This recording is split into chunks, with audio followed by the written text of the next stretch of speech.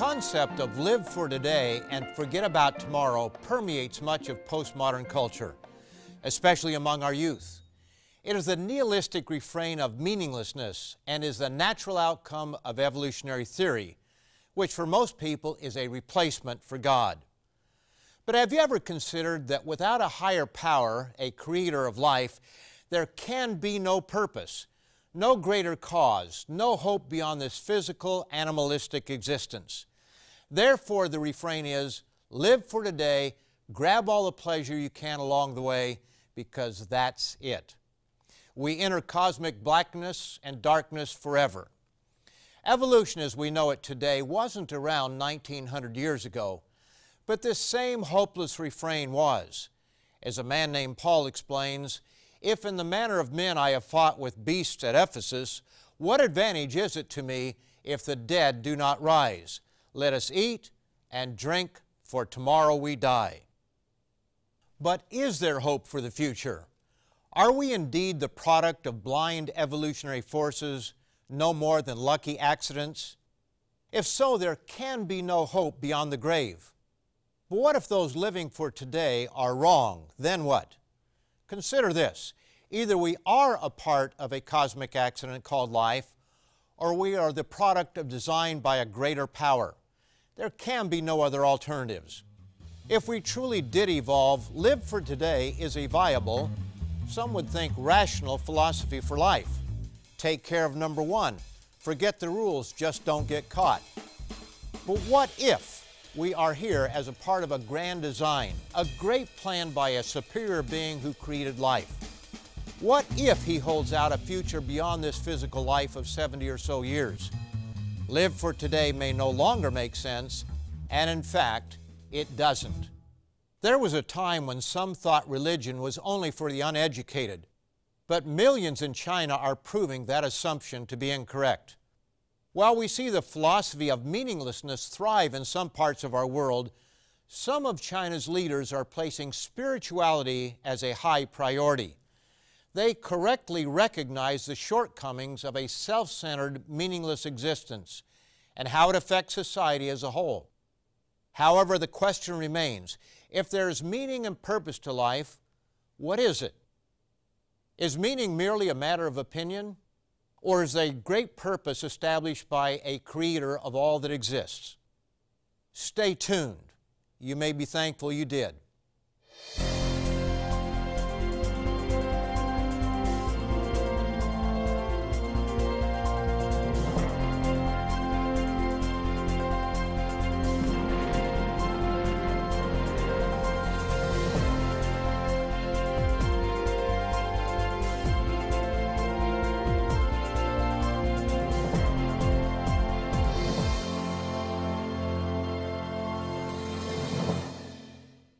Welcome to all of you from Tomorrow's World and the Living Church of God, the sponsor of this program, where we live for today and for the future. Nihilism is a philosophy without hope. It is the rejection of morality and religion. It discards the very idea of a purposeful existence. Such a philosophy has always been around, but Charles Darwin's ideas certainly didn't do it any harm. In effect, he taught that you can have life without a life giver. And this rejection of God has serious implications on how people live. For some, this is displayed in rebellion, drugs, and anarchy. For others, it is displayed by the pursuit of wealth as an end in itself. But contrary to popular youthful misconceptions, we do grow old, and when we do, we wonder, what's it all about? Am I coming to a dark end? Or is there some greater purpose for my life? Maybe, just maybe, there is a God. It's difficult, isn't it, to imagine not being anymore, never knowing anything, never having another thought, never interacting with anyone, never able to see or hear again, just the blackness of darkness forever. But is it just possible that life after death is possible? If so, think about it. Does eternal life depend upon decisions you make in this life? Will you come to the end of your life only to realize that you squandered an incredibly great opportunity? To learn more about today's topic, visit www.twcanada.org to read or order your free copy of Your Ultimate Destiny. You can also order by calling us at 1-866-784-7895. You will also receive a free subscription to Tomorrow's World magazine. Call 1-866-784-7895. Call today. We're all made of something we call matter. That's dirt, rocks, and trees. That's you and me. We rarely think about it, but what is it? Where did it come from? The casual observer rarely, if ever, thinks about it. After all, it's always been here, hasn't it? Scientists who study these things say not. Most are convinced that our universe and all that's in it came into being in an instant of time. Scientists tell us that matter is made up of atoms, and atoms are composed of protons, neutrons, and electrons. Protons and neutrons make up the nucleus of the atom, while electrons swirl around the nucleus. Now, I don't want to lose you with too much detail, but here's something you may not know about these building blocks of everything we see around us, including that image you see in the mirror each morning when you shave or put on your makeup. The most popular theory is that our universe began with the Big Bang, or some variation of it. For some irrational reason, a lot of professing Christians reject such a notion, believing that it threatens their belief in God. But in reality, it does just the opposite. The Big Bang, if proven true, says that there was a beginning. There was a time when matter did not exist but came into existence in an instant of time. And it's difficult to explain why that happened if there is no God. What caused it? Recent research confirms that there was a Big Bang of sorts because several theories have modified earlier ideas on the subject. Instead of a rapidly expanding ball of fire as in the Big Bang, cosmic inflation theory says the universe suddenly and extremely rapidly inflated from a tiny piece of space. What was small beyond our understanding became incredibly large in a fraction of a second. Bill Bryson, in A Short History of Nearly Everything, explains, protons are so small that a little dib of ink, like the dot on this eye, can hold something in the region of 500 billion of them. So protons are exceedingly microscopic, to say the very least.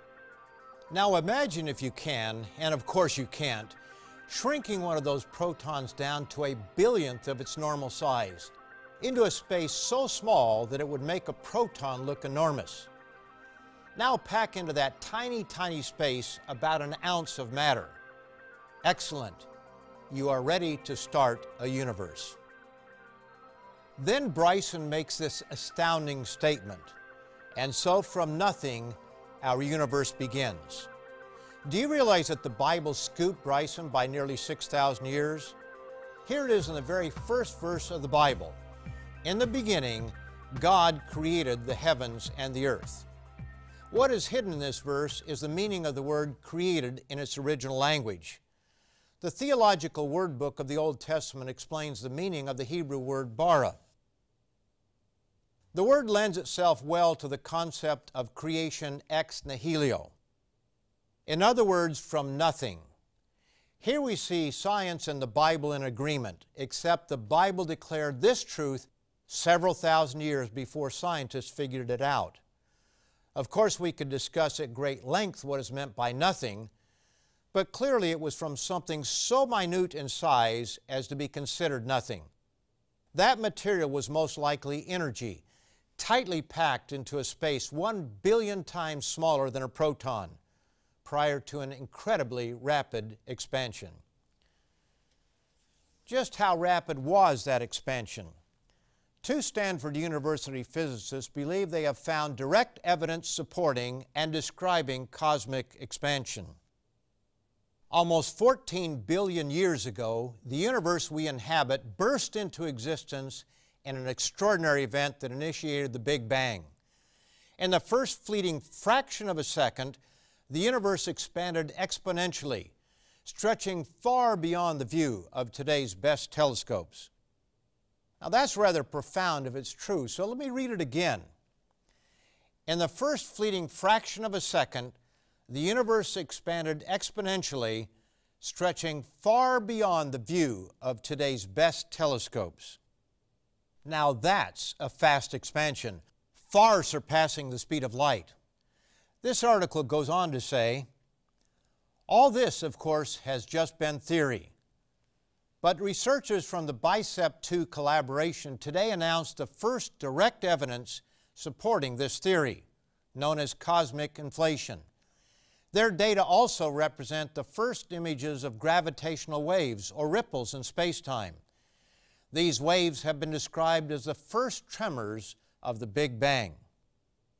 Now, some might disagree with scientists' current assessment of the age of the universe, but that is the subject of a previous Tomorrow's World program. The point of this discussion is that some of the greatest scientific minds firmly believe that there was a time when our universe did not exist, but it came into existence in an instant. And in their attempt to understand it, they focus on the first fractions of the first second. But how did this matter or energy come to be loaded up for the bang, expansion, or whatever else one wants to call it? What was there before the bang? Where did that ounce of matter or energy come from? How did it get squeezed into such an incredibly small space and then explode into the myriad galaxies, stars, planets, and everything we label as part of our universe? And what is matter anyway? While the Bible is not a book of science, it records this fact of science that most people read right over. Notice this absolutely amazing biblical statement.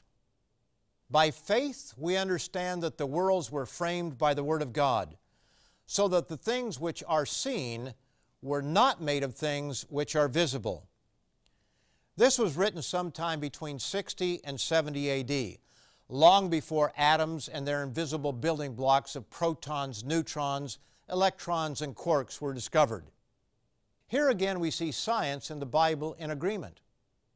Now the point of all this is that our universe, how it came into being, what it's made of, and what we are made of is far more incredible and amazing than we might first imagine. For you and me to exist is a miracle. Everything we know about the elements of the earth, laws such as gravity and centrifugal force, the laws that cause some atoms to bond together while others are repelled by one another, and the balance of all things should never be taken for granted. Here's what Bryson tells us about just a few of the many things that had to happen just right for us to have a universe and hence to have a life on this planet. What is extraordinary from our point of view is how well it turned out for us. If the universe had formed just a tiny bit differently, if gravity were fractionally stronger or weaker, if the expansion had proceeded just a little more slowly or swiftly, then there might never have been stable elements to make you and me and the ground we stand on. Had gravity been a trifle stronger, the universe itself might have collapsed like a badly erected tent without precisely the right values to give it the right dimensions and density in component parts. Had it been weaker, however, nothing would have coalesced. The universe would have remained forever a dull, scattered void. In many ways, our existence is far more remarkable than we can imagine. If we are to assume that we are the result of chance, we must conclude that we are incredibly lucky, a fact that Bryson, an avowed evolutionist, freely admits. If this book has a lesson, it is that we are awfully lucky to be here. And by we, I mean every living thing. To attain any kind of life in this universe of ours appears to be quite an achievement. Mr. Bryson is clearly looking at life from a naturalistic perspective.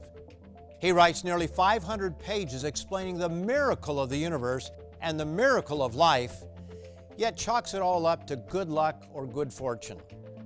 At one point, he goes so far as to say it is impossible for even a single protein to naturally form, and gives the odds of it happening as 1 chance in 10 to the power of 260. That's 1 chance in 1 with 260 zeros following it. As Bryson rightly says, and I quote, "It's just not going to happen." And he clarifies this by saying that that's a larger number than the number of atoms in the known universe, which, by the way, is calculated to be about 10 to the power of 82. So here's what the number of atoms in the universe looks like. Here are the odds of one protein happening without an intelligence behind it. And we're made up of perhaps as many as 1,000,000 different kinds of proteins. Yet Bryson believes every one of them somehow evolved by blind chance. Now that's real faith. To learn more about today's topic, visit www.twcanada.org to read or order your free copy of Your Ultimate Destiny. You can also order by calling us at 1-866-784-7895. You will also receive a free subscription to Tomorrow's World magazine. Call 1-866-784-7895. Call today. Lest anyone think I'm picking on Mr. Bryson, let me add that I found his book fascinating and most informative. He's an excellent researcher and writer. I just have to disagree, not with his facts, but with some of his conclusions. My now deceased Uncle George was a lifelong atheist, and a rather radical one at that. He was brilliant in some ways, but in other ways very foolish. He was an avid follower of Carl Sagan's fascinating television series Cosmos, A Personal Voyage. Sagan was an astronomer, a cosmologist, an astrophysicist, and an astrobiologist, but most of all, he was a gifted science communicator. One evening, my Uncle George and I sat down to watch one of his favorite episodes of Cosmos, and at the end, Sagan calculated, based on mankind's proclivity for war and the kind of weapons now available, the probability of mankind surviving to the end of the 21st century. The odds were definitely against our survival, to which my Uncle George said, "What a shame." But my question is why?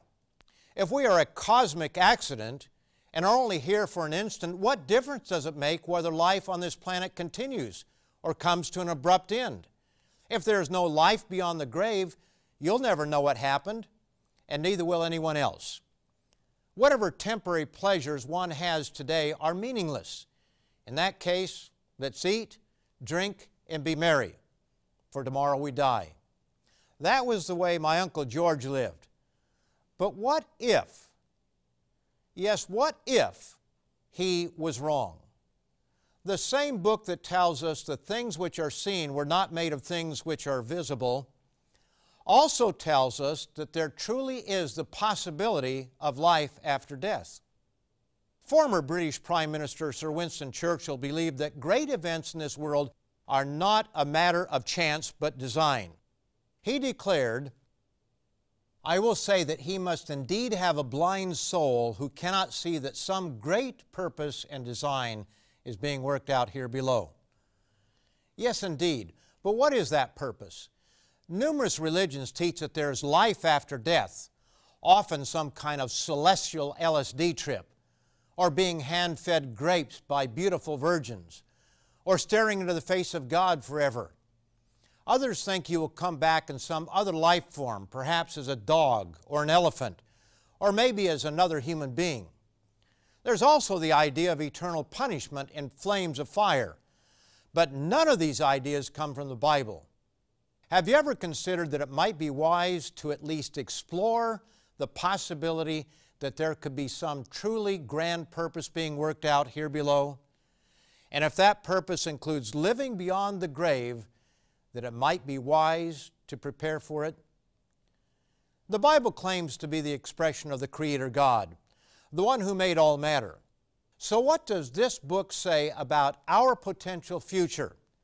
It tells us that man is made of the dust of the earth. something else that science agrees with. Yet it tells us we can live again. Notice what the patriarch Job wrote in the 14th chapter of the book named after him, beginning in the 14th verse. If a man dies, shall he live again? All the days of my hard service I will wait till my change comes. You shall call, and I will answer you. You shall desire the work of your hands.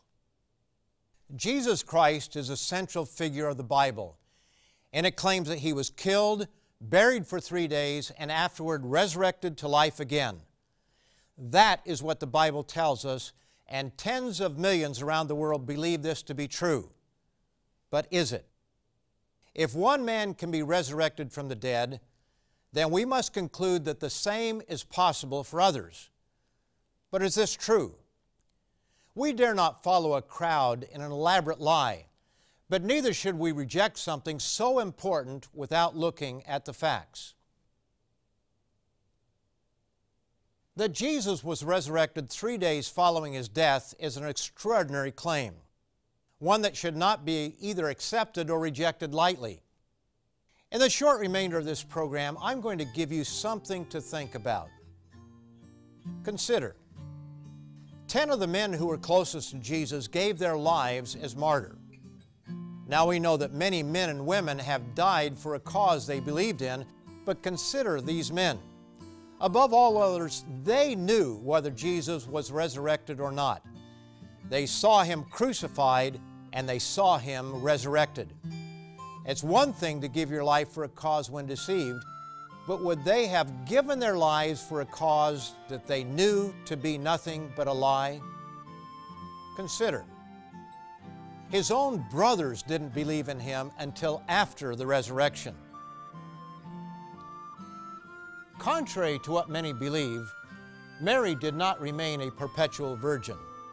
After the birth of Jesus, she went on to have at least 4 sons and 2 daughters. In John 7, we read the following, "For even His brothers did not believe in Him." Yet after Jesus was raised from the dead, His brother James went on to become the leader of the church in Jerusalem. And his brother Jude wrote a short letter that became a part of the Scriptures. Why such a turnaround? Would brothers who didn't believe in Him while He was alive suddenly believe in Him after His death, unless something profound happened to change their minds? Seeing Him die, be in the grave for 3 days and 3 nights, and then alive again was enough to convince them. They were not deceived. Consider, the resurrected Christ was seen by more than 500 people. Notice this in 1 Corinthians, the 15th chapter, beginning in verse 3. "For I delivered to you first of all that which I also received, that Christ died for our sins according to the Scriptures, and that He was buried, and that He rose again the 3rd day according to the Scriptures, and that He was seen by Cephas, then by the 12. After that He was seen by over 500 brethren at once, of whom the greater part remain to the present, but some have fallen asleep or died. After that He was seen by James, then by all the apostles. Then last of all He was seen by me also, as by one born out of due time." Notice that among the 500, that the greater part were still alive when Paul wrote this in the early 50s AD, a little over 20 years later. Consider, an enemy of Christianity became one of the greatest advocates. Paul was a persecutor of Christians, and he was a zealous one at that. On his way to Damascus to arrest and prosecute followers of Christ, he was struck down supernaturally, and his life would never be the same. After that, he suffered greatly to preach Christ and His resurrection. Would you turn your whole life around and suffer the things he describes in 2 Corinthians 11th chapter, beginning in verse 24, for something that you knew to be untrue? From the Jews 5 times I received 40 stripes minus 1. 3 times I was beaten with rods. Once I was stoned. 3 times I was shipwrecked. A night and a day I have been in the deep. Even Paul questions the rationality of putting his life on the line so often. 1 Corinthians 15, verse 30 tells us this. And why do we stand in jeopardy every hour? I affirm by the boasting in you, which I have in Christ Jesus our Lord, I die daily. If in the manner of men I have fought with beasts at Ephesus, what advantage is it to me? If the dead do not rise, let us eat and drink, for tomorrow we die. Yes, Paul was convinced he would live again and was willing to give up everything to obtain that reward. These men were not playing games. They were willing to give their own lives because they saw the evidence, and they have become our evidence. They were alive when these events took place. They were not reporting a vague sighting. They knew these things to be true, and they put their lives on the line as a result. They were educated men, in some cases men who did not believe in Jesus when he was alive, but they did after they saw him raised from the dead. There's far more that can be said on this subject, and that's why we have a most informative booklet for you to read. Your Ultimate Destiny gives you, as no other piece of literature that I know, the very meaning of life. It shows what God's ultimate plan is for mankind in general and for you as an individual. I'm fairly certain you have never read anything like it. Please take note of our contact information to request or download a copy of Your Ultimate Destiny. It may be the most important piece of literature you've ever read. To discover a more meaningful life, don't put it off. Contact us right away. And be sure to come back again next time at this same time and station, where Richard Ames, Wallace Smith, and I will give you more good news of tomorrow's world and the purpose of your life. See you next week, right here. To learn more about today's topic, visit www.twcanada.org to read or order your free copy of Your Ultimate Destiny. It answers the question of why you were born and the amazing purpose for your very existence. You can also order by calling us at 1-866-784-7895 or by writing to us at Tomorrow's World, P.O. Box 409, Mississauga, Ontario, L5M0P6. You will also receive a free subscription to Tomorrow's World magazine, revealing God's principles for living an abundant and happy life while providing insight into current and future events. At our website, you can also watch this and many more Tomorrow's World programs. Call 1-866-784-7895. Call, write, or visit us online today. This program is a production of the Living Church of God.